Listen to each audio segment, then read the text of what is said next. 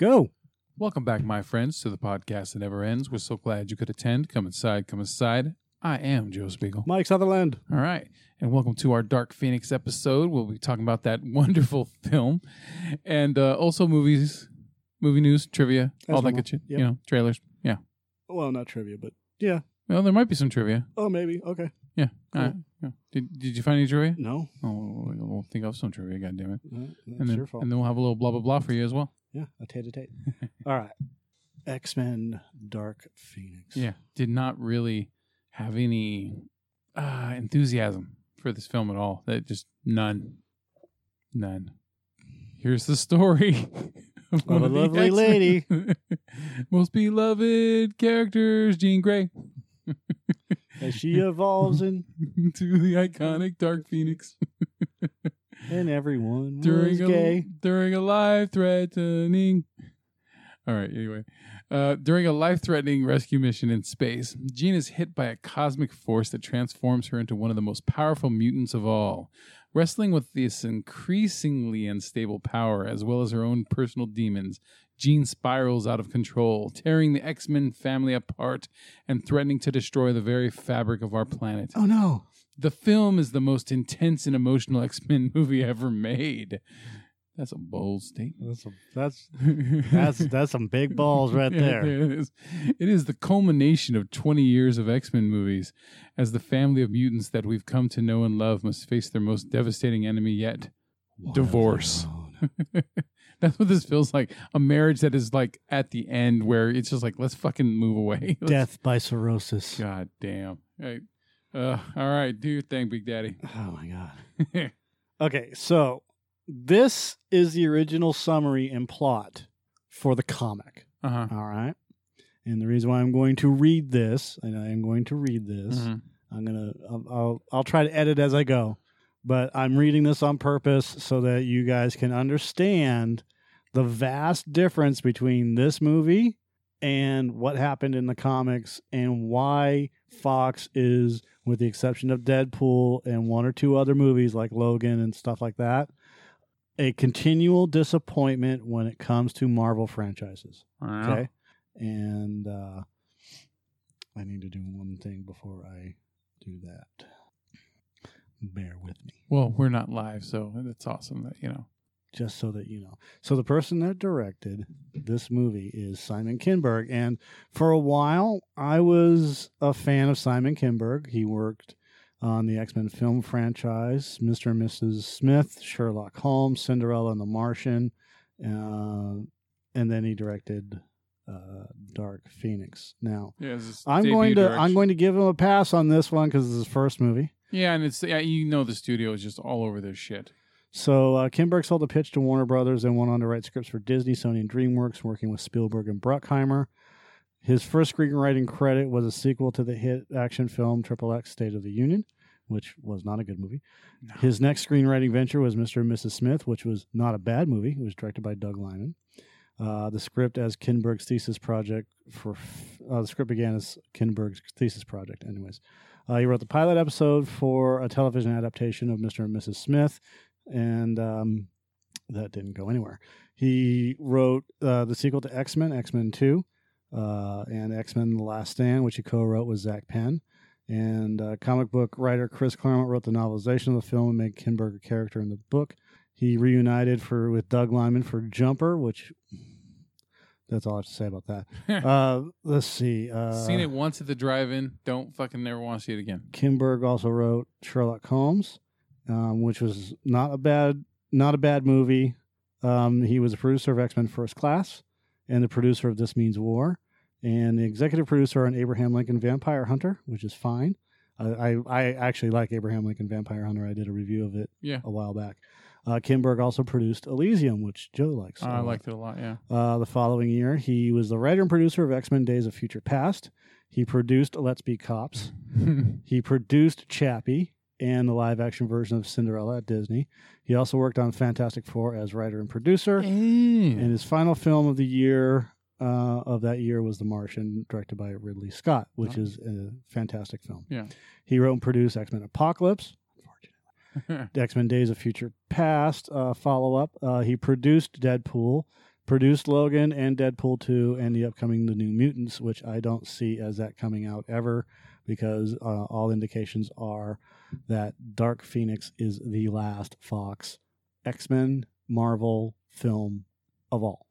This movie is the last Fox Marvel film. Maybe New Mutants will be a YouTube video. He produced Murder on the Orient Express, and then he was supposed to help write and produce episodes 8 and 9 of the new Star Wars film. Kasdan and Kinberg will be working on future Star Wars projects, but not necessarily on episodes 8 and 9.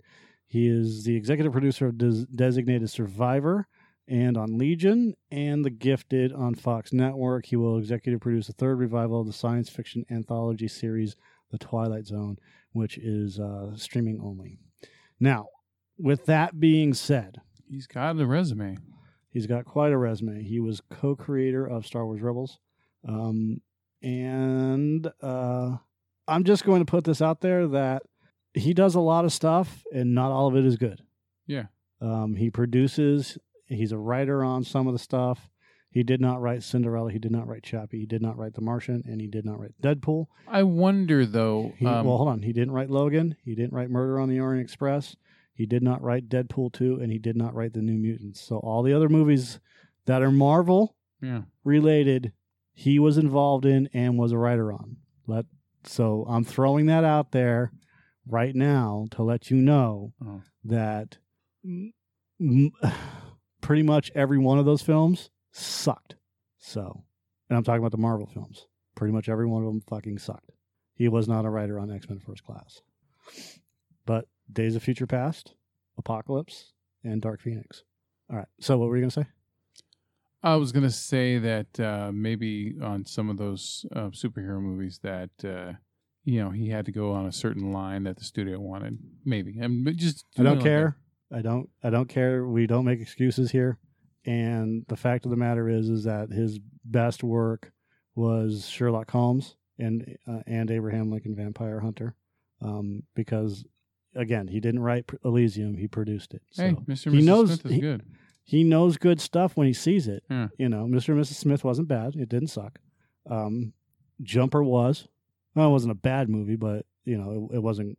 It's nothing great. He is, at best, mediocre. A mediocre scriptwriter. He knows his stuff, but that doesn't mean that... Why do they... this is rhetorical, but why would Fox keep a guy who's been involved with almost every one of the failure X-Men films, the ones that everyone hated? Oh, well, again, I'm going to chalk it up as this. He probably wasn't the only one, wasn't the only one that was involved in the writing process. Yeah. So, with that being said, he is the one that leads everything. His name is on it. So, therefore, he is responsible for the way that the scenes are. He's responsible for the writing. He's responsible. Yeah. And in this last one, he's a director, writer, and producer. So, he's responsible. So, I keep saying so, and I got to stop doing that. So, going from there, X-Men Dark Phoenix. The lowest critically rated X-Men movie ever. Even lower than fucking X-Men Origins Wolverine.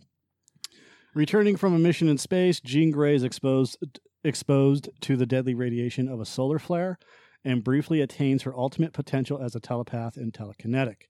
She becomes a being of pure thought and then reforms herself upon return to Earth with a new costume, identity, and the power of Phoenix. It is with this incredible power that Jean repairs the fractured M'Kraan crystal. Now, that's important. The M'Kraan crystal is a cosmic artifact, like the cosmic cube or the cosmic egg. There's a Phoenix egg. Every time it is destroyed, the Phoenix egg is always reborn with a cosmic egg. The process has happened several times, such as the Infinity Gems, the M'Kraan crystal, quantum bands, the Silver Surfer's surfboard, which he is mentally linked to. When destroyed, the surfer can recreate another at will. Those are Cerebro is an artifact, the Legacy virus, Mandarin's 10 rings, etc., etc., etc. The M'Kraan crystal, the nexus of realities, unknown if it is connected to the nexus of realities located in the Florida Everglades. By entering the crystal, the user can enter any universe they wish. The protector of the crystal is singular in all universes with the same memories in each, which suggests that the reality immediately surrounding the crystal is anchored in place. Okay? So now you know what the Macran crystal is. It's a nexus of realities that a user can enter any universe they wish. All right? Okay. Okay, so Jean repairs the fractured Macran crystal, but voluntarily restrains her powers afterward in order to keep them under control. Her vast potential makes her a target for a criminal by the name of Mastermind. Mastermind is named Jason Wingard. He's a super villain that appears in most often as an adversary of the X-Men. The original Mastermind was a mutant with the psionic ability to generate complex telepathic illusions at will that cause his victims to see whatever he wishes them to see. He's a founding member of the first Brotherhood of Evil Mutants and later a probationary member of the Lords Cardinal of the Hellfire Club. It's very important that we remember that, the Hellfire Club. Mm-hmm. All right. Mastermind is attempting to prove himself in order to join the prestigious inner circle of the Hellfire Club under the identity of Jason Wingard. He begins to seduce Jean, and with the help of a mind tap device created by the White Queen, her name is Emma Frost, Mastermind projects his illusions directly into Phoenix's mind. These illusions cause her to believe she is reliving the memories of an ancestor by the name of Lady Grey, who in Mastermind's illusions was the Hellfire Club's Black Queen and the lover of one of Wingard's ancestors. Phoenix eventually accepts the Black Queen as her actual identity, a decadent role that allows her to relish the extremes of human emotion and begins to break down the barriers that she had erected. She helps the Hellfire Club capture the X-Men, and Jean's true love, Cyclops, faces Mastermind in a psychic duel. When Mastermind kills Cyclops' psychic image, it breaks his hold over Jean's psyche and shatters the final barriers on her power. Experiencing this power in its totality overwhelms Jean, and she renames herself Dark Phoenix. Enraged at Mastermind, she uses a telepathic illusion to make him experience godhood, driving him insane. To break her ties with her less powerful identity as Jean Grey, she strikes down the X-Men and departs for a distant galaxy. This is all important now, okay? Because this relates to the movie. Her power proves to be far more limited than she thought. The intergalactic trip leaves her almost completely drained. To recharge, she devours the energy of the nearby Dabari star, causing a supernova which kills the entire population of the only civilized planet orbiting this star. And I know I said supernova. It's supernova. It's like a Boston thing where you add an R into just things. Yeah. A Shi'ar vessel attacks to prevent her from destroying other stars. Dark Phoenix destroys the vessel, but not before they alert the Shi'ar Empress Lilandra. A council of intergalactic associates is gathered, including the Kree and Skrull empires, and concludes that Dark Phoenix is an even more serious threat than the planet-consuming Galactus and must be destroyed. On Earth, the X-Men are greeted by the Avengers member Beast. Dark Phoenix returns to Earth to her family's home, finds herself conflicted between her normal feelings for her loved ones and her new destructive impulses as Dark Phoenix. The X-Men attack her, but are again defeated. Charles Xavier arrives, and through a vicious psychic duel, he creates a new set of psychic circuit breakers, which reduce her to her original Marvel Girl powers. This allows Jean's normal personality to reassert control. The Shi'ar abduct the X-Men, tell them of Dark Phoenix's casual genocide, and declares that she must be put to death. Xavier challenges Lilandra to Aaron Halar, a Shi'ar duel of honor that cannot be refused. After conferring with the Kree and the Skrulls, Lilandra agrees to Xavier's demands. The next day, the X-Men and the Shi'ar Imperial Guard are teleported to the blue area of the moon to do battle, with the victors deciding the fate of Phoenix.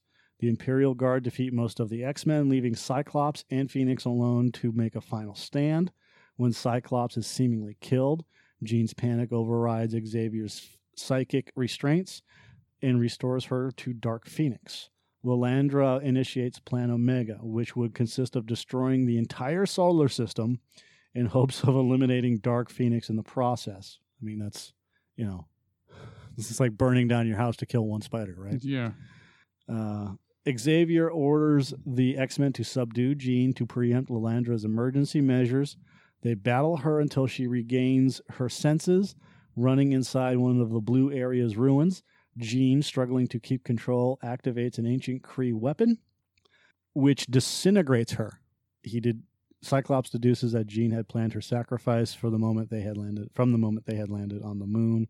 And the story ends with Uatu, the Watcher, commenting that Jean Grey could have lived to become a god, but it was more important that she die a human, which is kind of a cheesy ending. But the reason why I read that, and I could have read just from the second part, but the reason why I read the whole thing is to give you background on what was going on and why this movie could never live up to these expectations. There was a rumor, there's not a rumor, there was a report, and it was an awful story. I don't give a shit who wrote it, but it was an awful story about how Simon Kinberg wanted to make this a 2-part movie, which would have been fine if they had followed the actual storyline of the comic. Yeah, and then I read that the third act got completely redone because it was going to be in space instead of the train fight. Yeah, and that it was too Captain Marvel-esque, to have the movie be like that, and they didn't want to copy it. Look, I get that. I understand that. But how many times you got to destroy a train? How many trains did they fucking destroy in these X-Men movies from between, the first movie through Wolverine Origins? I think it happened in X2. I think it happened in X3. Yeah, X2, X3, Wolverine Origins, this movie. I mean, what do you have against trains, guys? Yeah. And then think of other movies they've done that in, like, I don't know, fucking Under Siege Part 2. Runaway Train. Yeah. Men in Black. Oh, yeah. Men in Black Part 2, the subway train. Yeah. Yeah. Anyone? I can't remember any. I'm sure there's multiples that were missing, but still. We got The Fugitive. Yeah, The Fugitive. There you go. All right. So,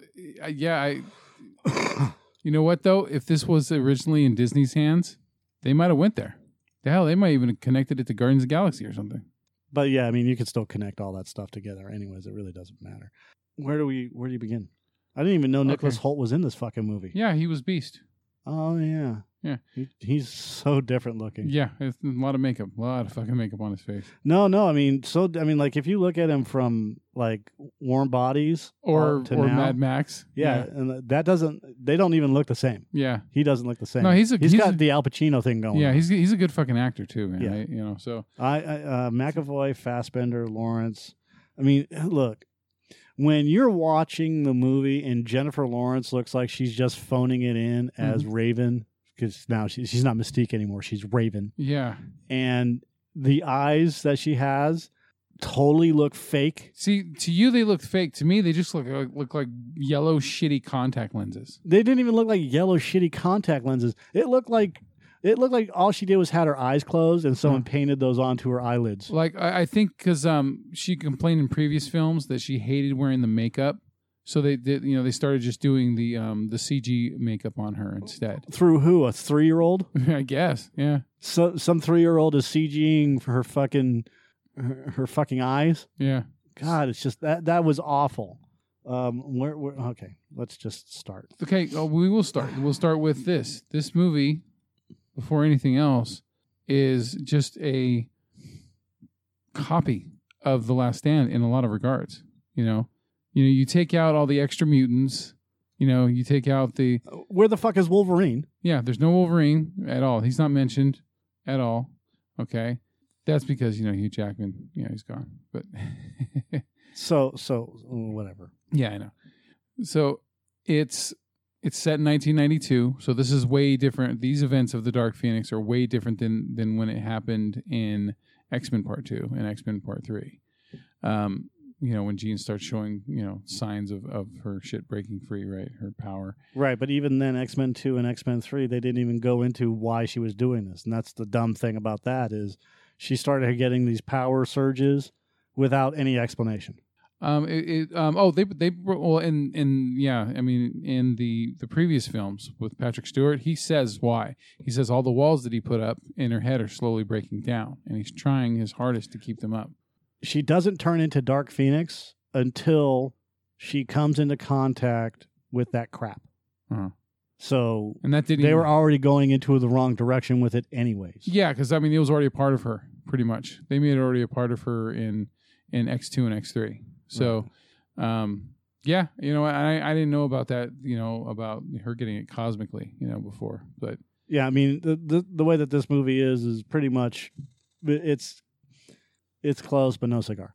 Yeah, I mean it starts off in 1975. Jean Grey inadvertently uses her telekinesis to cause a car accident that kills her mother. Spoiler alert. Yeah, dude, you summed this movie up right when we walked to the bathroom after it ended. You go, "This movie was boring." That was it. That was a perfect word for it. Boring. Yeah. It's fucking boring. Right? There's nothing entertaining about this movie. It made $142 million worldwide. Worldwide. Here, it only made like $25 million. Who cares?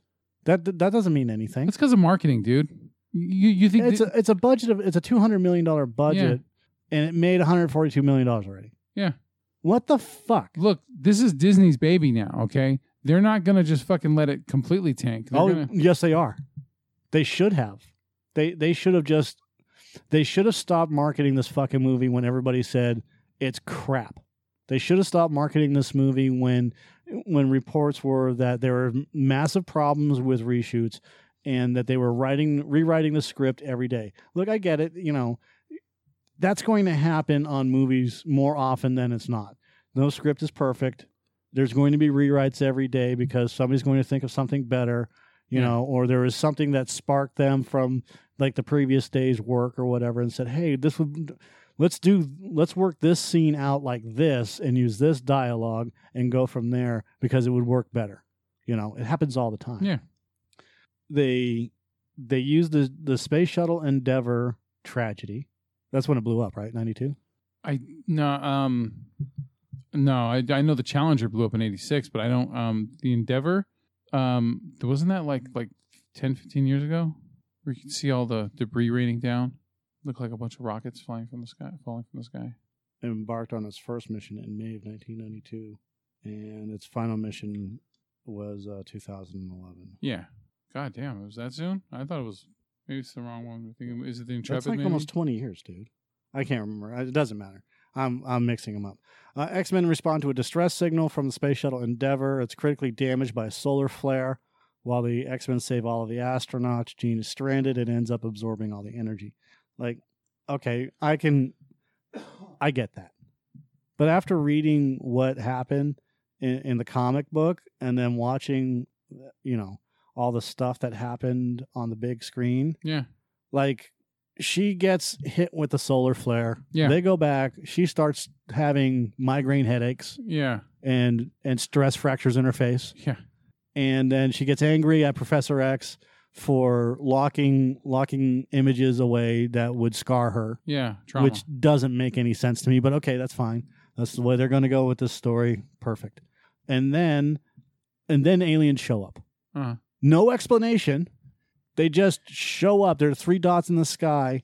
Like, what was that movie where Cocoon? It was like Cocoon. Is that the movie where they came together and then shot off into the like at the end?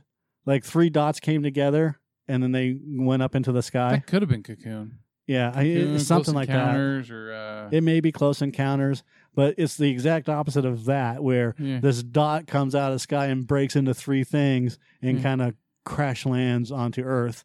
Yeah. And then a bunch of the mummies walk out.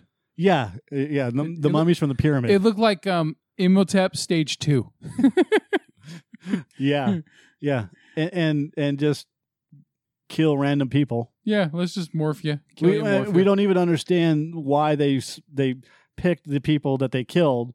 You know, they just randomly killed Jessica Chastain's family. Yeah, and then you know, no understanding of why they came to Earth, no understanding of why they killed these particular people, which is kind of fucking important to the story. Well, they explain it at the end of the movie why they... I don't give a fuck if they explained it at the end of the movie. That's useless knowledge. I'm not, and I railroaded you. I'm sorry. You know what? It didn't matter anyway. It was all fucking boring. It felt like villain filler. That's all it felt like. Yeah. There was no substance to it. There was no true motivation. It was just, we were watching you and we wanted your power. Yeah, and we our home world. We've been chasing this solar flare because it's not really a solar flare. It's the bad guy Phoenix bullshit or whatever it is, and we're going to use it to terraform and make our own planet, right? And we're going to start with yours. Yeah, and as always, we're going to start with you. And it's just like it reminds me in a way of missed opportunities, like with Spider-Man 3. Okay, great example. In Spider-Man 2. Mary Jane is going to marry the son of J. Jonah Jameson, right? And they specifically, who's an astronaut. Yeah, and they specifically say in the movie, here's my son, the astronaut, right? Who's also like a fucking werewolf. Yeah, right. So then Spider-Man 3 comes along, and like, okay, the smart thing would be for Jonah Jameson's son to fucking bring the symbiote back with his fucking shuttle, his spaceship, right? And then boom, there you go. No, instead it just randomly crashes on Earth right there in Central Park, right by Peter fucking Parker. Oh, and by the way, if they had done that with the symbiote and the astronaut, I would have fucking walked out of the movie as well. Yeah. Totally. The symbiote doesn't go anywhere. It's part of the Secret Wars thing. That's how we got the symbiote. If you're gonna fuck with time and you're gonna fuck with the comics and the continuity in the comics, don't. Because you hardcore fans, not even just hardcore fans, but fans, like I wouldn't consider myself a hardcore fan. I'm a decent fan of Spider-Man. Yeah. If they had done that, I mean, I'm already pissed off that they did that with the fucking symbiote anyways. It just crash landed on Earth. But if they had brought it back from space with J. Jonah Jameson, I could probably forgive that a little bit. But he got the power. He got the symbiote when he went and fought in the Secret Wars. Yeah. And there's a whole story behind that symbiote, and you got to tell that story. Like nowadays, when you can have these gigantic universe stories where these huge plot lines, like say Avengers, how many films it took to get to this shit? I'm way too excited to talk about this shit. Right, but I can forgive it with the Spider-Man movies because they were just doing one movie at a time. It wasn't part of this huge planned universe of all these characters and shit. They were just spitballing, almost spitballing in a way. It's just like Nolan's Batman movies where he's just doing Batman. That's it. Not really bringing any of the Justice League or anyone into this shit. It's just Batman, Gotham City, right? Right. So that's why I can forgive that. But nope, can't. You know what? I'm not gonna make any justification for Spider-Man. Anyways, look, Spider-Man 3 was just. It was awful. They were phoning it in, and Sam Raimi was pissed. So he's just gonna do the minimum acceptable and just get the fuck out of there. Yeah. Fine. Look, I totally get it, man. I'll tell you what, Spider-Man 3 is though still overall fucking way more entertaining than this fucking turd. Yes, way more entertaining than like 90% of these goddamn Fox movies. I mean, look, I don't care what people say. Fucking Tobey Maguire dressed up like fucking Katie Lang dancing down the street is stupid but fucking funny at the same time. Yes. And look, I mean, we get to a point where Jean ends up going back home. She finds out, like, okay, so this is the plot, and it doesn't even talk about the important parts of the fucking plot, which is Jean is stranded and ends up absorbing all of the energy into her body. She survives the event, and her psychic powers are greatly amplified as a result. And she's, I feel great, and I feel, energized, and all this other shit. Yeah, and yet she doesn't want to fuck. At the same time, no, she wants to. He doesn't. And Tyler Hawkins makes an awful fucking Cyclops, by the way. He's just boring. He's part of the boring problem. His fucking fish lips. He's got these fucking puffy lips, and he always looks like he's...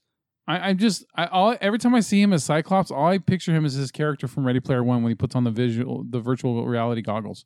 That's all he looks like. He always looks like he's stunned. Like, you know that look, and I've done this before. You know that look when somebody farts in your general direction, and it finally hits you, and you go, oh, and you do that mouth thing, where you purse your lips. You're like, ugh, yeah, like, ugh. Don't let that get in my mouth. You do the the fish lip, the fucking pouty face. And that's what he looks like. Tyler Hawkins looks like somebody farted near him in every scene, and he's disgusted, but he can't say anything because he's just stunned. You say Tyler Hawkins? That's what I said. Tyler Sheridan? Whatever his name is. Hawkins, Sheridan. Who cares? Fish face. Yeah, fish lips. But that's what he looks like. the whole entire movie just look, and why can't they just use the regular, like in the first 2 movies, his sunglasses were fucking cool. Yeah. Why can't they just do that?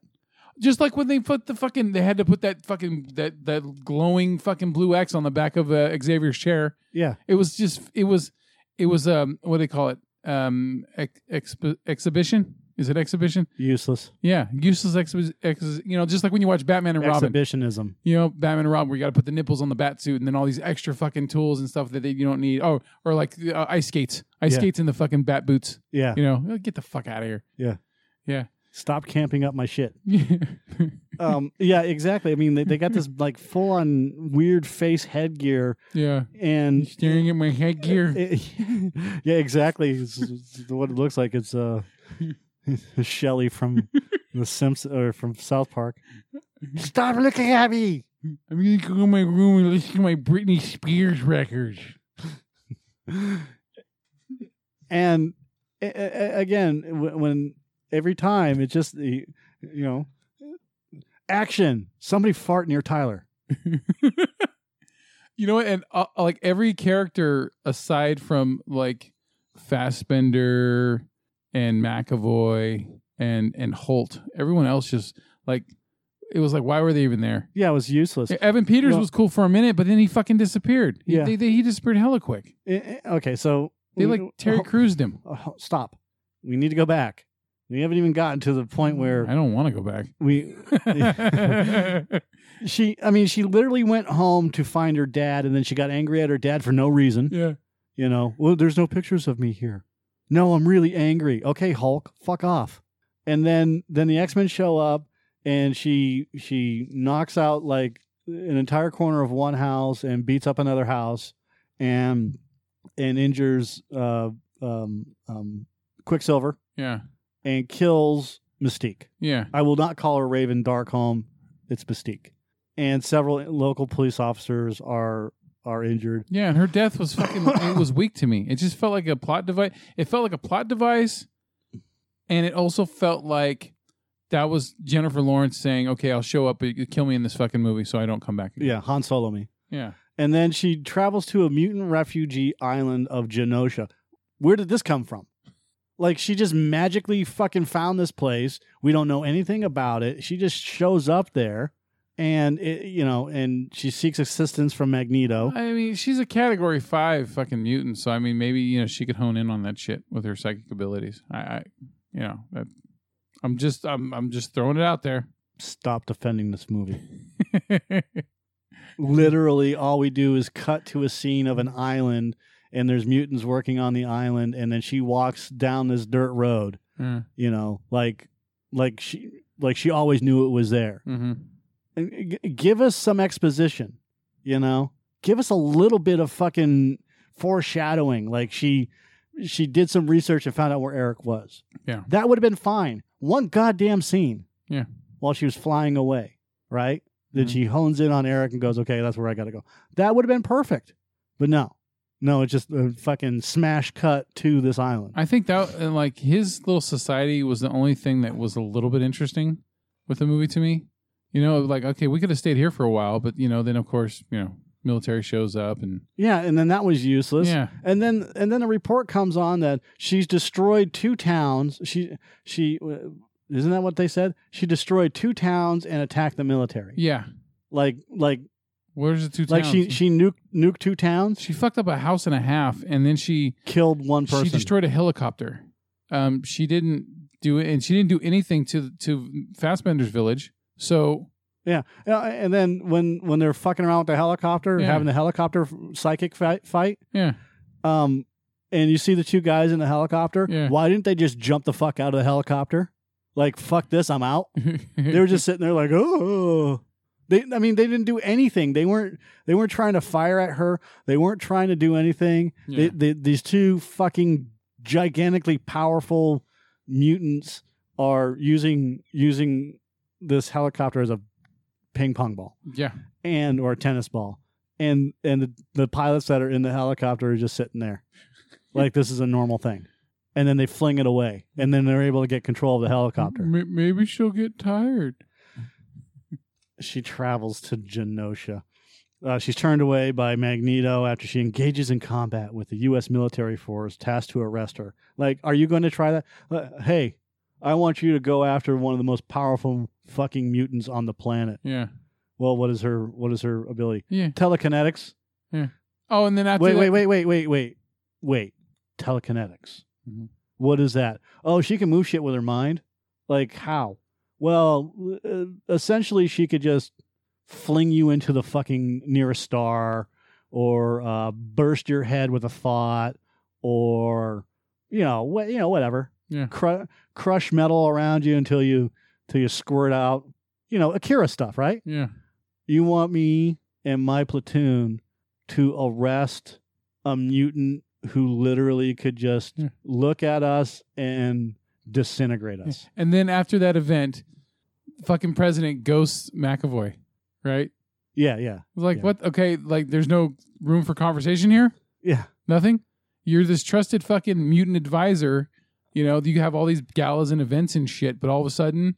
One incident? Yeah. And there's probably 1 billion incidences that happen every week. Yeah. But that one incident where she kicks the corner of a house down and throws a pole through another one. Destroys a Huey. And, but all the military people survive. Yeah. Who was it dude with the dreadlocks? He was whipping people around. I thought it was Bishop at first. But no, I don't know who the fuck that was, dude. And then Hank McCoy feels betrayed by Xavier's manipulation of Jean's memories, which, again, I mean, that's useless drama. Yeah. This whole thing where, pointless conflict. Yeah. I didn't like what you did with Jean. Who the fuck are you to tell me what I can and can't do to help her lock her powers down so that she doesn't execute every one of us? Yeah. Because she's completely uncontrolled at this point, and she's a child with super powers, super mind powers. Like when you met her at fucking 6 years old or however old she was, it was pretty much, and she can melt your face with a thought. Yeah, it was pretty much one or the other, right? Either you fucking have to put these blocks in motion, or you have to destroy her because there's no middle ground with this at all. Yeah, and it's useless drama it doesn't even move the story forward. It's just useless drama. No, it doesn't. It keeps the characters fucking angry and meandering around, moping. And then that's when, right before that, Jean meets the leader of the shape-shifting alien race known as the Dabari, which is played by Jessica Chastain. Should have been called the Albini. Who explains to her that she has been possessed by a force of cosmic power which wiped out the Dabari's home planet years ago. And again, that's it. Why are you changing? Why are you changing the storyline to try to fit into a movie that is 2 hours long? This is the same company that turned Galactus into a fucking giant fart cloud. Yeah, and that's what everybody's complaining about. Is the same thing with this movie? Is that this Phoenix power, or the cosmic power, or whatever it is basically the same thing as Galactus, in that there is. Whoever the fuck was in charge over there doesn't know what they're doing.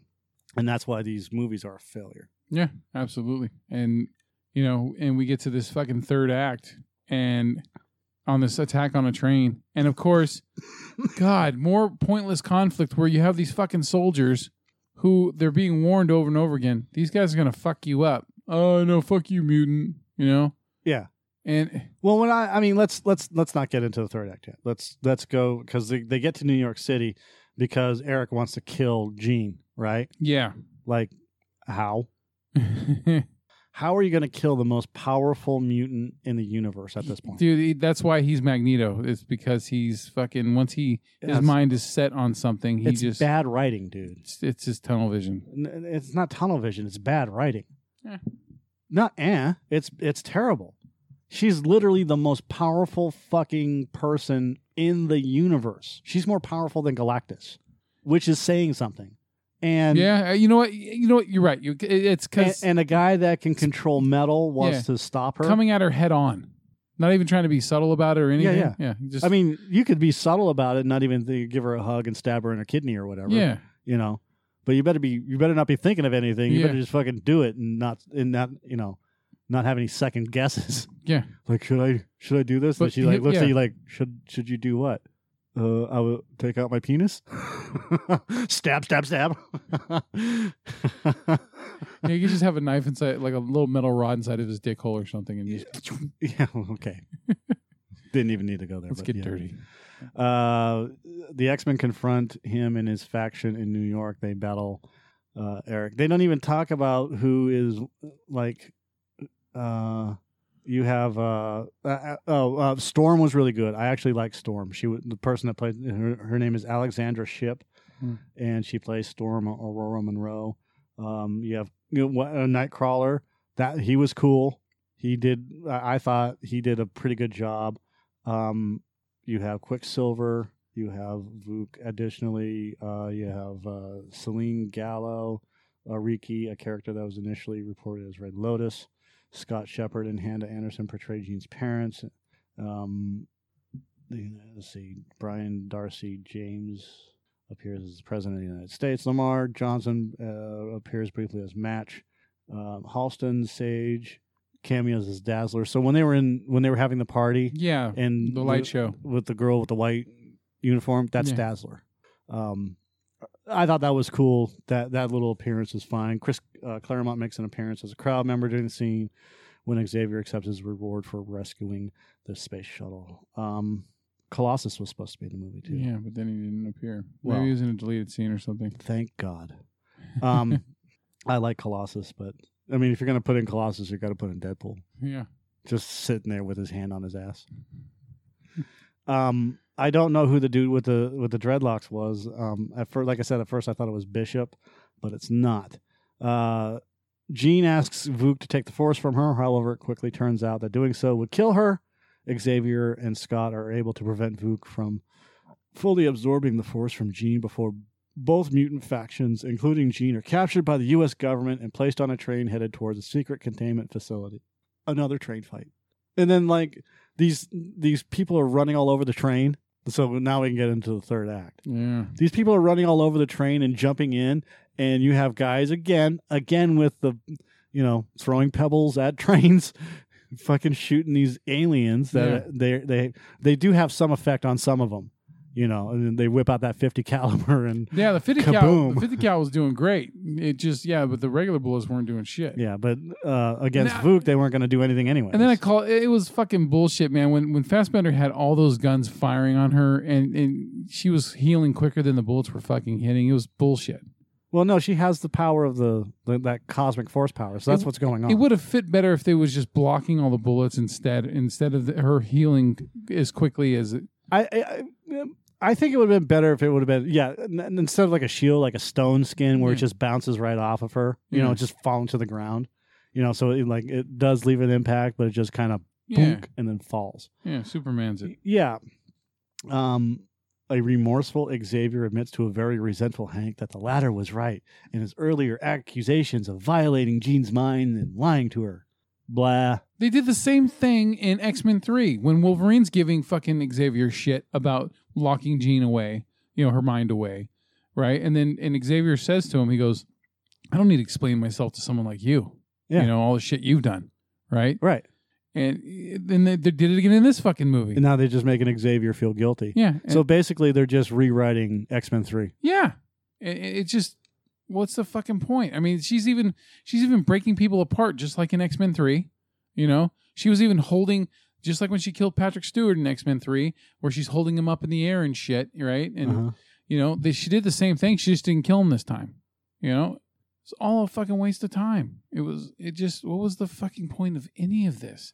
He says he wanted to do something different than The Last Stand, Kinberg here, but he didn't. He didn't really do anything different. It even went in a fucking house. You had a huge confrontation at a fucking house in a neighborhood. Same thing happened in Last Stand, man, when Xavier got killed. And the only thing that wasn't there this time was fucking Stan Lee watering his lawn. Well, wait a second. Who wrote The Last Stand? Yeah, Kinberg. And? Zach Penn. Right. And who directed it? Oh, God, Mr. fucking Rapey. Yeah. I mean... Mr. Touchy-Feely. Yeah, Brett Raper. Rapner. Raper, yeah. These things write themselves. So, 20 years in the past, this is the fucking plot from from fucking X-Men: The Last Stand, which is Professor X and Magneto meet Jean Grey at her parents' house to invite her to join their school, the X-Mansion. Yeah. 10 years later, the industrialist father of Warren Worthington III discovers his son is a mutant as Warren tries to cut off his wings. Angel. Archangel. Angel and Archangel, same difference. He becomes Archangel. Yeah. In the present, Worthington Labs announces it has developed an inoculation to suppress X genes. Let's see. The cure is created from the genome of a young mutant named Jimmy, who lives at the Worthington facility on Alcatraz Island. Some mutants are interested in the cure, including Rogue. Many others are horrified. Magneto reestablishes the Brotherhood of Mutants with those who oppose the cure, warning his followers that the cure will be forcefully used to exterminate the mutant race. Pyro, Callisto, and several other mutants attack the mobile prison, holding Mystique to free her, and freeing Juggernaut and Multiple Man. Mystique, shielding Magneto from a cure dart, is hit by it, losing her mutant abilities. Magneto abandons her. Scott Summers, still distraught over the loss of his fiancée, drives to her resting location at Alkali Lake. Jean appears to Summers, but as the two kiss, Jean tells him, Jean kills him. Yeah. Okay. All they find was his glasses, so she just fucking They disintegrated. only find telekinetically floating rocks, Summers' glasses, and an unconscious Jean. Now, the theory on that is the reason why they killed off Cyclops so early in that movie was so that James Marsden can go with Bryan Singer to go film Superman Returns. Right. That was at the same time. So Logan and Storm return to X-Mansion. Xavier explains to Logan that when Jean sacrificed herself to save them, she also freed the Phoenix, a dark and extremely powerful alternate personality which Xavier had telepathically repressed. Aware of the Phoenix's godlike destructive potential, Logan is disgusted to learn of the psychic tampering with Jean's mind. Mm-hmm. Once she awakens, he discovers that she killed Scott and is not the Jean Grey he once knew. The Phoenix emerges, knocks out Logan, and escapes to her childhood home. Magneto learns of the resurrection. The X-Men arrive at the Grey home at the same time as the Brotherhood. Magneto and Xavier go in. She destroys the house and disintegrates Xavier before Magneto and Logan can stop her. Jean leaves with Magneto. After interrogating Mystique, the FBI discover Magneto is based in the woods. Might as well just call it Genosha. Yeah. The life forms in the camp are all decoy copies of Multiple Man. Magneto and the Brotherhood have gone to storm Alcatraz, using his magnetic manipulation powers to reroute the Golden Gate Bridge. During the fight, Kitty Pryde saves Jimmy from Juggernaut, who had been sent to kill him. Okay, who cares? You know who I am. I'm the Juggernaut, bitch. When Logan approaches her, Jean momentarily gains control and begs him to save her. Logan stabs Jean, killing the Phoenix, but mourns her death. And then looks up at the sky camera and goes, "No!" So. Marlon Brando. I can't do Marlon Brando right now. Sometime later, mutant rights are finally obtained, and Xavier's school is still operating with Storm as headmistress instead of Hank. President appoints McCoy as ambassador to the United Nations. Rogue reveals to Bobby that she has taken the cure, much to his disappointment. Magneto sits at a chessboard in San Francisco, seemingly human and weak as he gestures toward a metal piece that moves slightly. Moira McTaggart checks on a comatose patient who greets her with Xavier's voice, leaving her startled. Yeah, that was after the end credits. Who cares? I mean, this movie is the fucking same as Dark Phoenix, in with a few differences. Yeah. You know, Magneto is playing chess by himself instead of with Xavier. Yeah, and then there was it's just a shitload of unnecessary mutants added into it that got in the way of the other, established characters. There could have been more time for fucking Beast, played by Kelsey Grammer, who wasn't bad. He was actually fucking pretty good in the movie. And instead, they have all these different ones that are hanging out with Magneto that they waste time on. Right. Ugh. But still, there are still way more entertaining things that happen in X-Men The Last Stand than in this movie. There is nothing entertaining in this except for the fucking, just him, Magneto squashing that train. And I can't really even think of anything else. Yeah, after joining 2003 film X2, Zach Penn convinced Bryan Singer to not adapt the Marvel Comics storyline for the film, believing it was too soon to go into the Phoenix story and it was too soon to get cosmic. Jean Grey was last explored subtly with the intention of the full story being adapted into the next film instead. Singer did not return to direct The Last Stand, which was written by Penn and Simon Kinberg. They chose to adapt the Dark Phoenix saga as only one of the film's parallel storylines, with an executive at 20th Century Fox suggesting that the Gifted storyline also be in that film. The version of the story was not well received by fans and critics. Kinberg stated that he and Penn were ultimately unhappy with how the adaptation turned out as well. So there we go. There's part of the problem right there. An executive at 20th Century Fox suggested that the Gifted storyline also be in that film, which means he wrote a treatment since he's an executive, and he was going to force his fucking hand into that whole thing. Yep. And that's what he wanted, and that's how the timeline of the X-Men franchise was retconned with the 2014 film Days of Future Past. Noted that a new adaptation of the Dark Phoenix saga could be made that ignores the events of The Last Stand, which it didn't. It just kind of changed a couple of characters and some things. Kinberg and Singer both expressed interest in this. Hinted that X-Men Apocalypse would set up elements for such a retelling. Who cares? Apocalypse was fucking awful. It was dreadful. Apocalypse had introduced younger versions of several characters. Kinberg said he began writing the next mainline X-Men film soon. Fox was said to be pressing the reset button on the franchise due to the financial and critical underperformance of Apocalypse. With the franchise being reconfigured and Singer said not to be returning to direct the next film. Gosh, I wonder where he is. McAvoy, Fassbender, Lawrence, and Holt's contracts from the previous trilogy had ended. Kinberg was optimistically writing the new script with them in mind. In 2017, the next film will be titled Supernova and will begin filming that June, which turned into Dark Phoenix. The studio was looking to negotiate new deals with Lawrence, Fassbender, McAvoy, and Holt. By the end of the month, Kinberg described reports that he may direct the film as premature, but he ended up doing it. At the start of March 2017, Kinberg and Hutch Parker begun early prep on the film. Let's see. They wanted to do something bold and radical and expand the universe in the way that Logan feels bold and radical, and certainly Deadpool does as well. In pitching the film, Kinberg used real-world imagery such as disaster footage or lightning strikes and focused on an organic and relevant approach as a response to criticisms of Apocalypse's heightened reality. The problem with Apocalypse wasn't the heightened reality. The problem with X-Men Apocalypse is Oscar Isaac's Apocalypse looked like, what did you say he looked like? He looked like Ivan Ooze from the Power Rangers movie. Thank you. And a fucking donkey. Yeah. Donkey Ooze. Ivan Donkey. Yeah. But he had layers.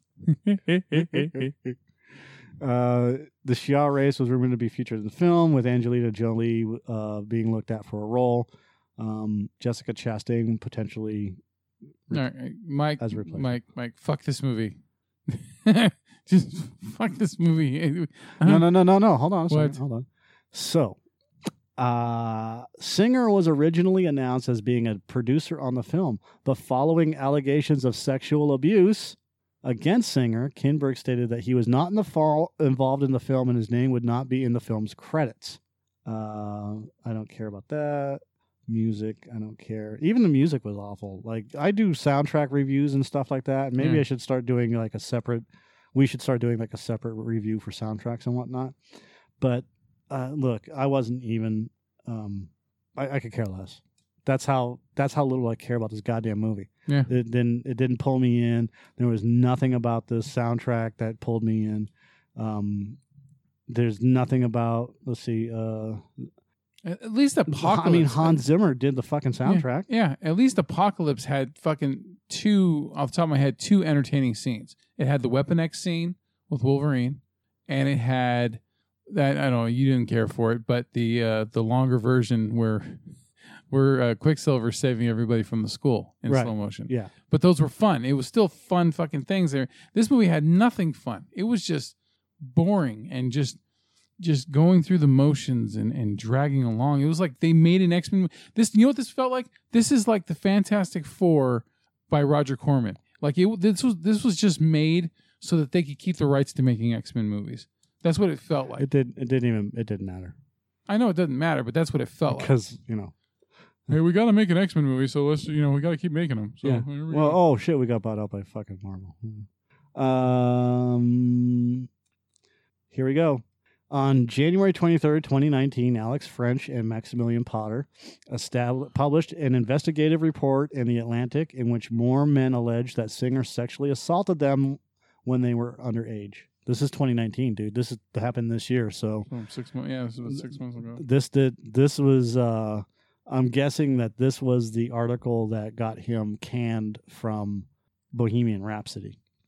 The article also claimed that Sanchez Guzman's 2017 lawsuit stalled when Singer's legal team reported Sanchez Guzman to the IRS and to U.S. immigration officials. Hey, that's cool. Although this was disputed. In response to the men's allegations, Singer denied any association with them and described the journalists as homophobic. Because you want to attack them personally, which means that you're a fucking liar if you do that.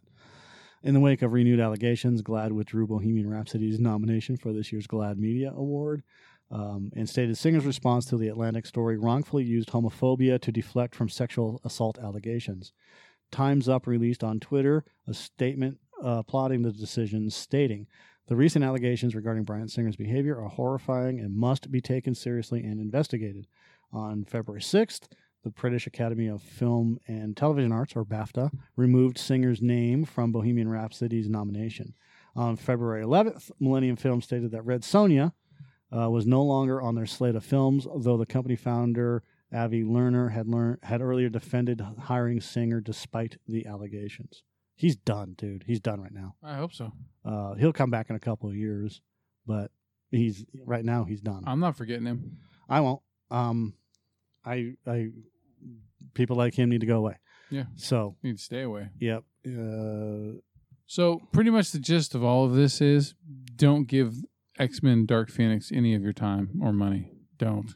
Just don't. You're not. Oh my God. Even Bret Easton Ellis has alleged that two of his former partners had attended underage sex parties hosted by Singer and fellow director Roland Emmerich. Oh, Jesus. Yeah. It's like. I mean, I know we talked about the it's like Singer thing. It's like the U-Tree thing over here.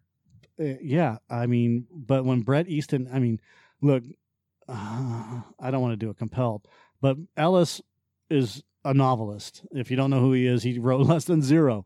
He wrote American Psycho. He wrote Lunar Park, Imperial Bedrooms. Come on. That's The Rules of Attraction, which is another good one. But the guy wrote Less Than Zero in American Psycho. That's all you need to know. And when somebody of that, I don't know if I'm going to say power, but of that influence, come on, he's severely influential, says something about the Bryan Singer, Roland Emmerich thing, maybe you should fucking listen. Yeah. Not you, but maybe people should listen. Yeah. And I think that's important. I didn't want to turn this into a compelled, but it was right there. Anyways, just might as well go into it. Sorry about that. All right. So you good on this movie, dude? I'm good. This movie sucks. Fuck it. Yeah. Fuck this movie. Yeah. Hopefully the Men in Black movie that we're going to be seeing next won't suck as much. The 10-second movie review. Fuck this movie. Yeah. Save your money. No, don't even buy it on DVD. No, it's not. I'm not adding this to my collection. Just wait until. Look, this is what has already been told to the press. Galactus is going to be the next major villain. They're working on Fantastic Four right now. Yeah. That would be my guess. Is that the Fantastic Four first, X-Men second, because they're dealing with the Dark Phoenix stuff. Yeah, and then we'll get X-Men, and then all the other shits, Namor and the Submariner. And things cool. Like I mean, you've already got space established with Captain Marvel and Guardians of the Galaxy and Thor. Yeah. So, and now you have the Asgardians of the Galaxy as well. Yeah. So, all right. Movie news, man. So apparently, I didn't know that they were doing this, but Amazon is doing a Dark Tower series. Oh, so what? And Michael Rooker, speaking of Guardians of the Galaxy, Michael Rooker has joined it. It's being run. The showrunner. I can see Michael Rooker playing the Man in Black. Yeah, they haven't stated. They don't know yet who he's going to be playing. I can tell you who he's playing. Yeah, the Man in Black. He could be. That's I almost said Daggett. Why the fuck did I almost say Daggett? It's not Daggett. All right. Anyway, If they don't get Scott Eastwood to Randall play Flagg. Roland, It's Randall Flagg. that's the Man in Black. Yeah. If they don't get Scott Eastwood to play Roland, because look, Roland, the gunslinger, Yeah. is based off of Clint Eastwood. Yeah. Just that's a smart move. That's a smart move. What movie was he watching? The Outlaw Josie Wales. Stephen King was watching The Outlaw Josie Wales when he came up with the line, "The man in black fled across the desert and the gunslinger followed," or whatever the opening line was, right? Yeah. So the man in black fled across the desert or walked across the desert. Yeah. And that's where he got the inspiration for this whole the gunslinger, at least. And the look of Roland, if you look at the art for the gunslinger book, the Dark Tower book for one, Yeah. the Dark Tower book 1 is Clint Eastwood. So who better to fucking play him than his son? It looks like a guy named Jasper Pakonin is going to be playing the Man in Black, and Sam Strike is going to be playing the gunslinger. So I don't know who the fuck. I mean, come on. So originally, this show was going to be a tie-in to the movie with Idris Elba and Matthew McConaughey, but they decided to not do that because of how bad the movie was. Well, here's the whole thing. He was in Black Klansman. Oh, okay. Sam Strike. Yeah. No, it just doesn't work. You have to have Scott Eastwood. Scott Eastwood needs to be Roland. No. So they haven't announced when the show's going to be coming out yet, though. So. Well, this was the whole plan, anyways. They were going to make a movie and then do like 3 episodes or 4 episodes, and then do a movie, and then do another like 3 or 4 episodes, and then do another movie. So they're going to do 7 movies with like 3 or 4 episodes in between the movies. Yeah. So you have 7 times 4 is 28. So you have 28 hours worth of fucking. Well, it's more than 28 hours, but you have 28 things that tell the whole story of the Dark Tower. Yeah. So. But they fucked up on the first one, so there you go. Yeah, they did. And I could tell you really wanted to like that movie, and you just couldn't. I would have been. I was fine with Idris Elba playing Roland. It doesn't matter what color, creed, race, whatever. I don't care. If you tell the story properly and you do the right things, like you have to start with the opening. You have to tell the first story, which is the gunslinger, because that sets up everything. It sets up the drawing of the 3. It sets up, the wolves of the Kala. It sets up every book. Yeah. Every book. The Song of Susanna, everything. And if you go against the grain of the book, look, how many times have I said this? Fan service. Yeah. What happens if you don't pay the fan service? They're not going to come in. They're going to revolt. Yeah. And nowadays, especially nowadays, they're vicious. Yeah. And look, there's toxic fandom and then there's real fandom. And look at the Sonic the Hedgehog shit. All the people pissed off at the way Sonic looked, and now they've delayed the film coming out for like 3 or 4 months. It's still gonna suck. Who cares? Well, of course it's gonna fucking suck, Mike. That's not the point. People complained about it enough, and they did something about it. Ooh, they did something about it. Yeah. Why don't you just remake the whole movie as a Sonic movie instead of Sonic coming to Earth to save the Earth? Yeah. That's too easy. It's too late. Anyways. All right. So, great news. Mm-hmm. Kevin Hart and Paramount Pictures have teamed up to do a Scrooged remake. No. No. You know what? This could actually work. I mean, don't make it a remake. I've seen Kevin Hart in well-written fare, like in Top 5 with Chris Rock. He played Chris Rock's agent in it, and he was fucking great in it. He wasn't screaming every 5 seconds like Chris Tucker. Okay, he was a good fucking character. So Kevin Hart can play a good character. I know. You give him good shit. Don't make him the Bill Murray character. Make him the Bobcat Goldthwait character. Guy you can before Christmas. Merry Christmas. God damn, I love that fucking movie. I love Scrooged. I just love the Bobcat. I mean, that's a great movie. It is my go-to. We pokes him in the eye. Yeah. Oh yeah. Oh, the bitch hit me with a toaster. Yeah. I love a girl with spirit. Yeah. Fucking Buster Poindexter as a cab driver. Every fucking character in that movie. I fucking love them all. It's a great movie. It's a great Christmas movie. Oh, yeah. It's not as good as Die Hard. Shut up, Mike. All right. See? So yeah, they got they're still searching for a writer to get on with it, but Let's write it. so that's right. What would I do? How would I do that? You would take the original Scrooge script, and every time it has Bobcat Goldthwait's character in it, you would replace it with Kevin Hart's character. Just type in Kevin Hart, and then send it in. All right, well, I mean, they got to have the elevator scene where death is right there, and Bill Murray, whatever he says. yeah. I So- bet you're hit with the ladies. Did you ever watch any of Swamp Thing, the series? Nope. It's Why would I? I don't have the DC universe. Oh. Oh, that's right, because they're canceling the DC universe. Yeah, the show got canceled. I know, and so did Teen Titans. Yeah, so They're canceling the entire DC universe because they're going to fold it into Warner Brothers, the Time Warner. oh, they're Netflixing it, aren't they? Yeah, they're gonna fold the entire thing into their streaming service. So, and I think that's why they canceled Swamp Thing to Yeah. fold it, and then I don't know. I mean, they canceled it before even the first episode came out. Yeah. Because I already talked about that. Virginia Madsen and a bunch of other I people. thought I'd bring it up because you're a Swamp Thing fan. So Not really. I liked it. I mean, the first movie I enjoyed. The second movie, not so much. I think I only liked the first movie because of Adrienne Barbeau's tits. and then Heather Locklear was in the sequel, right? I don't remember. All right. One of them. So- One of the Heathers. So remember talking about this what Denis Villeneuve was going to do after Blade Runner, Dune. and he's doing a two film Dune adaptation. No, he's not.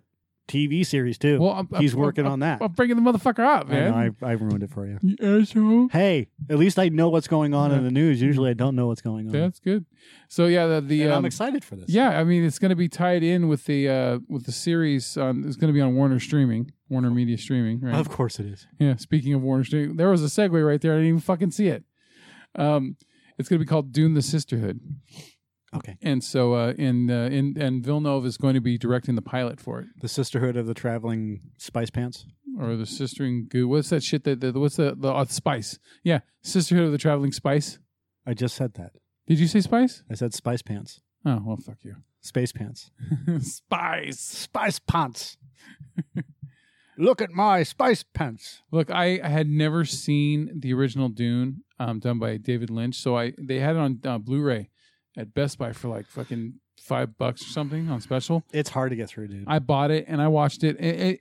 You know what? Most of the movie's watchable until the final battle shit, and it just got fucking boring. It's hard to watch.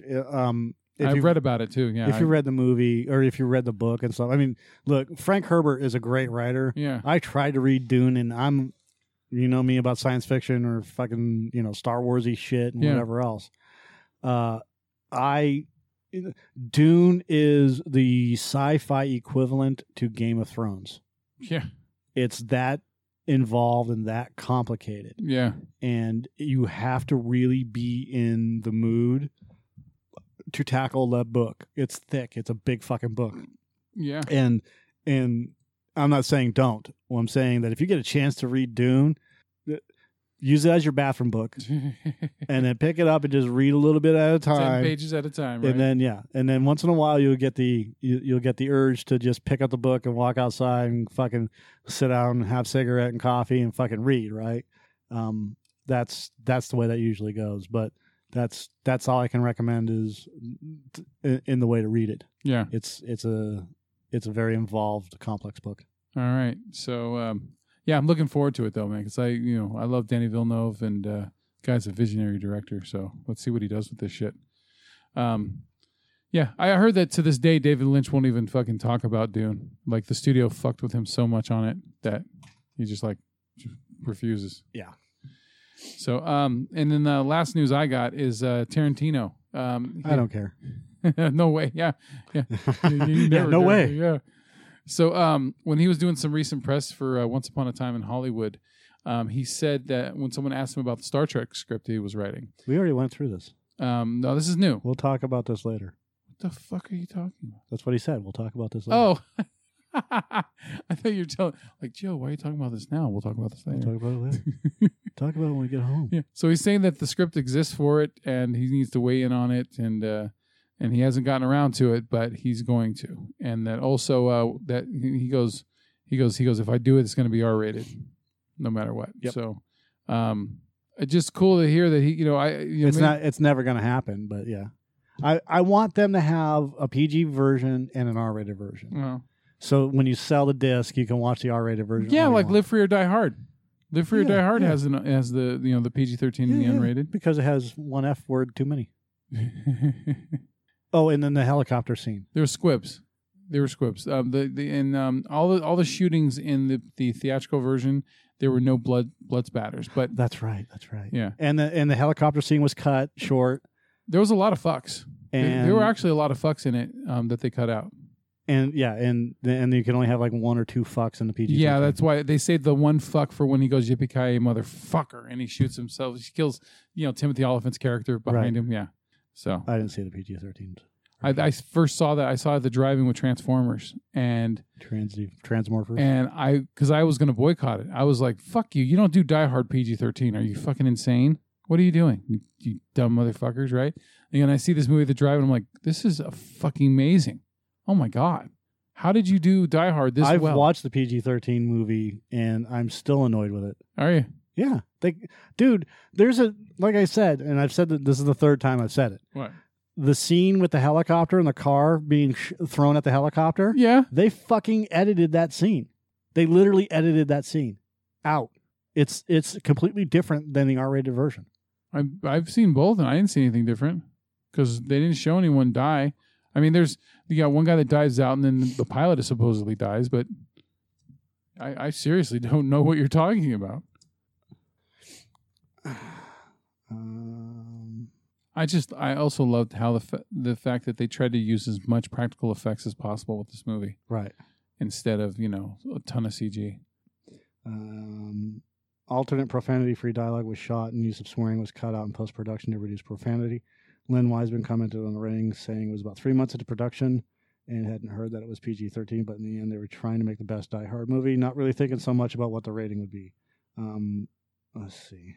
I've got to find it. Hold on a second. Go on with your... So that's it with the Star Trek thing, man. I What else do you have? I told you I got 5 things. That's it. That's my 5 things. Trailers? I got trailers, but I didn't know if you want to play them or not. I'm not going to play them. All right. So the 3 from Hell teaser trailer came up. Yeah. It's, sequel to Devil's Rejects and House of a Thousand Corpses. There's not much they show because the teaser's only 50 seconds long and most of it is just footage from the previous films. Yeah. So, but it's just, you know what?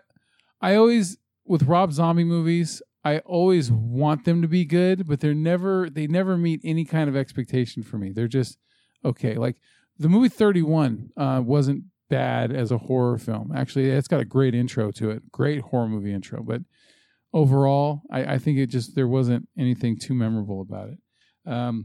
We saw the trailer for the Brad Pitt, Tommy Lee Jones movie, Ad Astra. Yes. That looks interesting. Yes. Looks like it might be pretty good. That one looks like it might be fun.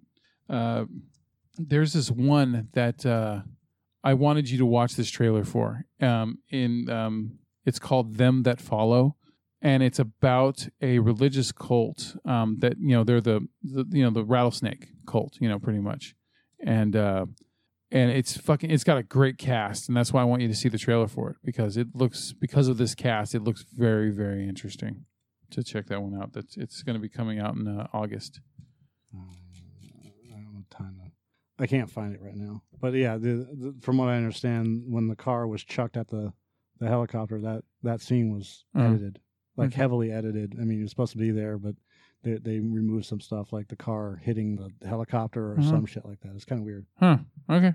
Like you see the car go, and then they move to a. Yeah. No, that's weird. But I'll have to look it up. Yeah. What was the name of the movie? Them That Follow. Them That Follow. Yes. Why do you want me to watch this? Because it's got an interesting cast. Why should I give a shit about this? Because look at the cast, man. Oh. Caitlin Dever, Olivia Colman, Alice Englehart, and Walton Goggins. There's more than that in there. Just watch the trailer. I don't give a shit. I have no interest in this fucking shit. Look, it's a period piece. I don't care. You're giving my piece a period right now. You gave me a period. That's why I said it was a period piece.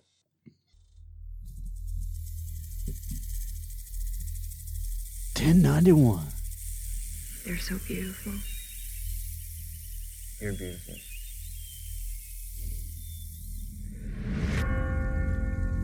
Do you choose, girl, chooses your whole life. My daughter has turned into a fine girl, and a good man has asked for her hand. I never laid eyes on something so pure. We're never gonna make any sense. What's rustling, you girl?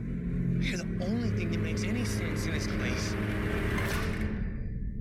When the devil creeps in, you need someone to see the truth even when you don't.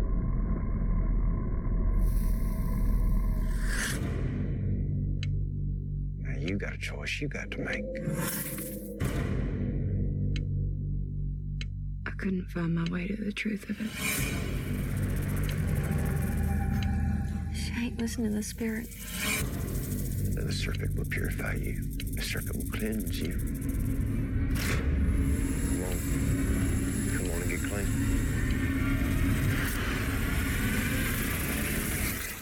Is everything all right? We're a community, son. She can't be a part of you no more. You could burn for this. Oh, no. Those that believeth in me shall be saved. In my name. Get out. There are limits. I thought I saw Jim Gaffigan. I'll let you do to me.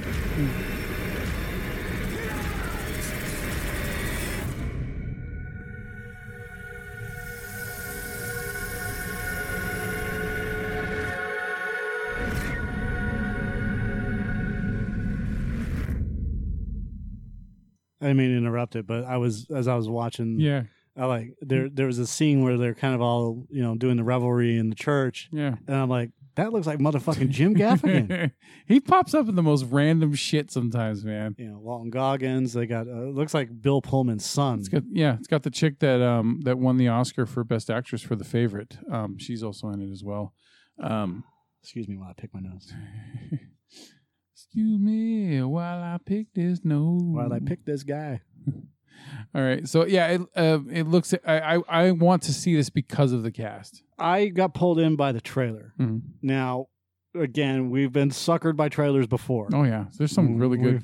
We've got to start putting together our top 5, bottom 5 for yeah, our trailer show. Absolutely, man. Academy Awards of trailers or whatever. All you right. call it. Here's another one that I thought you might be interested in checking out. It's called Nomis, like one word, Nomis. No. Which looks What the fuck? I don't care. You got to tell me about it. You got to give me something to go on, man. You're not giving me anything to go on. It's got a great cast. Really? Well, yeah, not those two, but it's got yeah. You've got fucking Gandhi in it. Ben Kingsley. Great. And you look it up and you say, "Don't we run again?" And 10 years later, you let it out. What happens? What are criminals and animals? I'm talking about the endless voice in a predator's head that says, "Do it, do it, do it." Sexy. Really? No.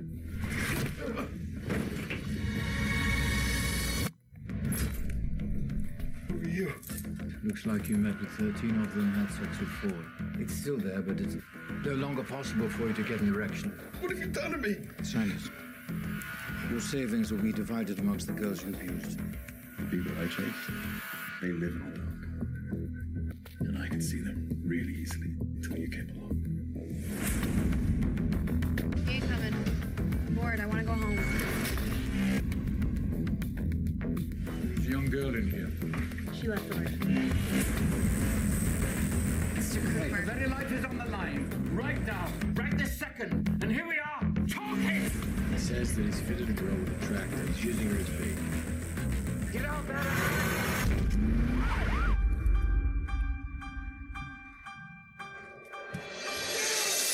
There's multi-personality traits, each with their own realities, created or is even aware. That's not where this ends well.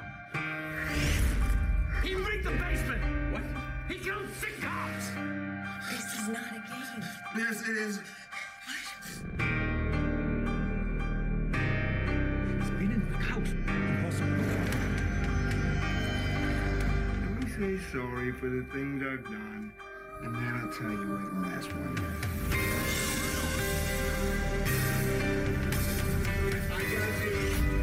Someone's got keys.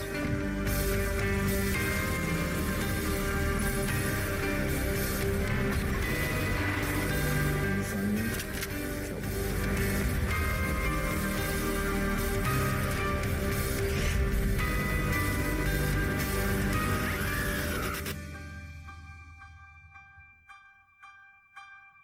Tick tock, tick tock, tick tock, tick tock. Who's the clever boo boo? Would you say that that's going to be the next Silence of the Lambs? No, but I know it's. I don't know if it's going to get a release out here. It's getting a release in Europe sometime this year, but here I don't know. I thought they were going to call it Simon Says. I thought that was the name of the movie, but yeah. Well, actually, I mean, backwards, the name No Miss is Simon, so maybe. I know, that's why I said that. I didn't notice that until you fucking said it. So well, they spelled it backwards. Yeah. So that's why I was wondering if that's the same, or if there's a different movie called Simon. I think there's a different movie called Simon Says, but I want to know if this was this. They were also going to call this movie Simon Says. Yeah. But they went with the backwards. Anyways. All right. There's another trailer. No. There's one more, and I can't do it justice by talking about it. It's so fucking out of left field. It's called In Fabric, and it's about a killer dress, a homicidal dress. A24 though.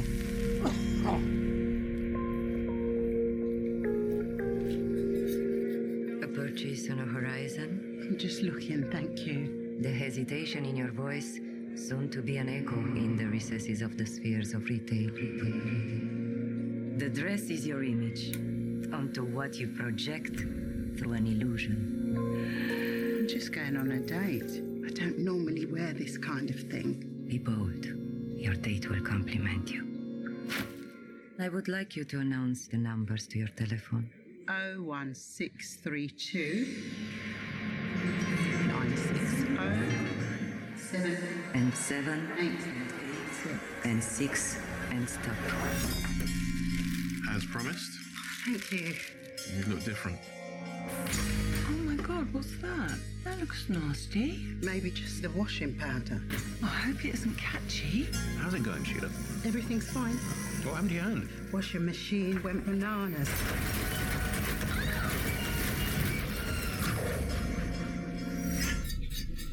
You who wear me will know me. What's that supposed to mean? It's just a cheap bit of mystery. I think something's wrong with that dress. Don't tell me you're scared of a dress. The dog ripped it to pieces. It's brand spanking new almost. Such a pretty dress.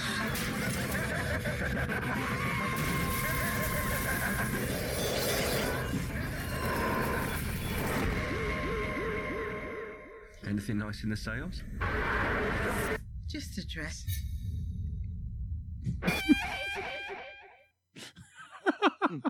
You know, when I see this trailer, all I can think of is the 60s and 70s Hammer Films movies. Mm-hmm. That's very, very similar to those. Yeah, and, just kind of out of left field. Also, like Argento style, like the Italian horror. Yeah, yeah. I don't want to see this movie. It just was an interesting trailer. You know, it fucking weird. All right, last two trailers were the trailer number 2 for Red Band for Stuber came out, which adds a little bit more to it. That movie looks fucking funny, man. I really hope that the whole movie's good and it's not just the funny shits in the trailer. I really hope. You know, here is my reaction to trailer Red Band. Hold on. Giving away too much. Obviously, I've already watched it. Yeah. They're giving away too much. Yeah. Please be a 5-star ride. Uber? Yeah, be cool, be nice. Hey, let me guess, you want me to drive you to all the Sarah Connors in the city? Koreatown, now. Hold on, I'm gonna bang a Yui here real quick. Nope, don't got it. Step on it, please. Oh, didn't quite make it. Just a couple more points and we got it. Stu, what's going on? I've been taking this cop around.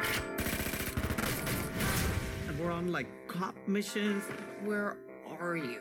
I want you to come over. I really need you. 3 red roses. Girl is thirsty. Get me closer. I got an idea. Don't talk about my balls. It's me and you. Leave my balls out We're of a it. team, buddy.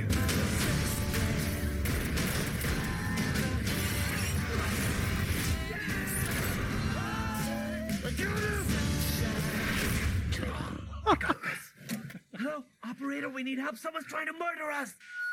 Hello, operator, we need help. Someone's trying to murder us.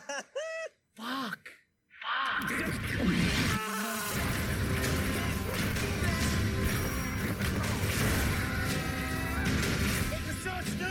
Just defeat him. Stu, take a shot.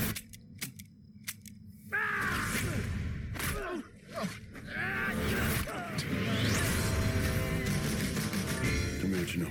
He was a complicated man. He liked blowjobs from the back. You know how hard that is? I do. What? That's the best part of the trailer, but still, they're giving too much away. Yeah, probably. I do. All right, and then lastly, the final trailer for the final season of Jessica Jones came out. I don't care. And yeah, you know what? I want to care, but season 2 fucking kind of sucked. It just felt pointless and unnecessary. And then this one, I just don't care. Not. It's like, look, I'm going to watch it. I made Why? the commitment to following all the way through with all of these, but Hello? Jessica Jones. You are a cheater.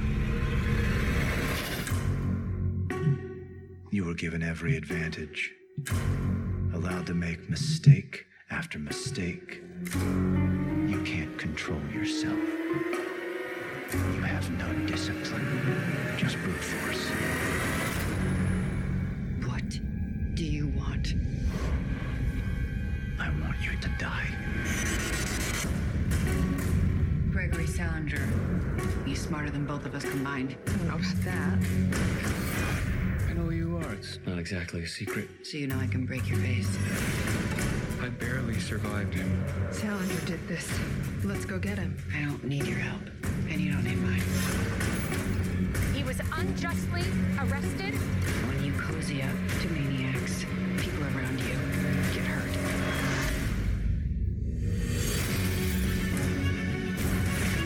Everybody's got a story.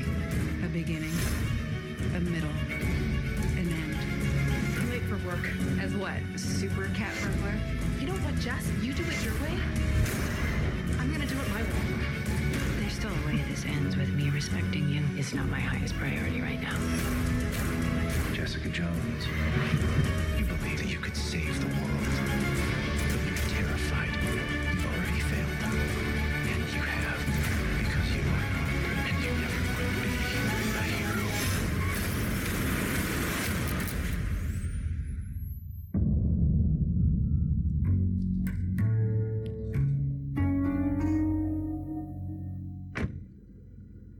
You're still a hero if nobody thinks you are? Like I give a shit what other people think. I think one of the biggest mistakes was them killing off David Tennant in the first season. His villain was a great villain, and it just was too soon, I think. Even though he does make a cameo appearance in season 2 in one episode, but still, and then season 2 is just a whole fucking wasted subplot about her mother. I didn't even finish season 2. It doesn't matter to me. Yeah. So way to end this fucking show on a down note, Joe. All right. Well, you know what? I just want to give the same vibe as this X-Men movie. You know what I mean? He's just bringing everybody down. Just bringing the fucking boring. We started it with fucking a Marvel thing, and then we ended it with a Marvel thing. Way to bookend it. Hey, you didn't have to play the fucking trailer, man. Hey. You didn't have to bring up the fucking trailer. I only had 3 trailers I wanted you to check out. You've checked out like fucking 5 of the 7 that I brought up. Whatever. You fuck. All right. All right, so we'll let y'all know how Men in Black International is going to be. I hope it's better than the fucking trailers. Because the trailers are just like, could be okay, maybe. The trailers are giving me the not so good feeling of this is going to be stupid cheesy. Yeah. Wink, wink at the camera. Wink, wink at the audience. Hey, we're Men in Black. Hey, wink, wink. maybe we should have got the 21 I'm Jump Street using my right crossover eye? instead. Yeah. So, you look sleepy. You I'm sleepy? not. You want to end this motherfucker? It's just hot in here. Let's end this motherfucker. Fuck. All right. All right. Peace out. Go home. Go.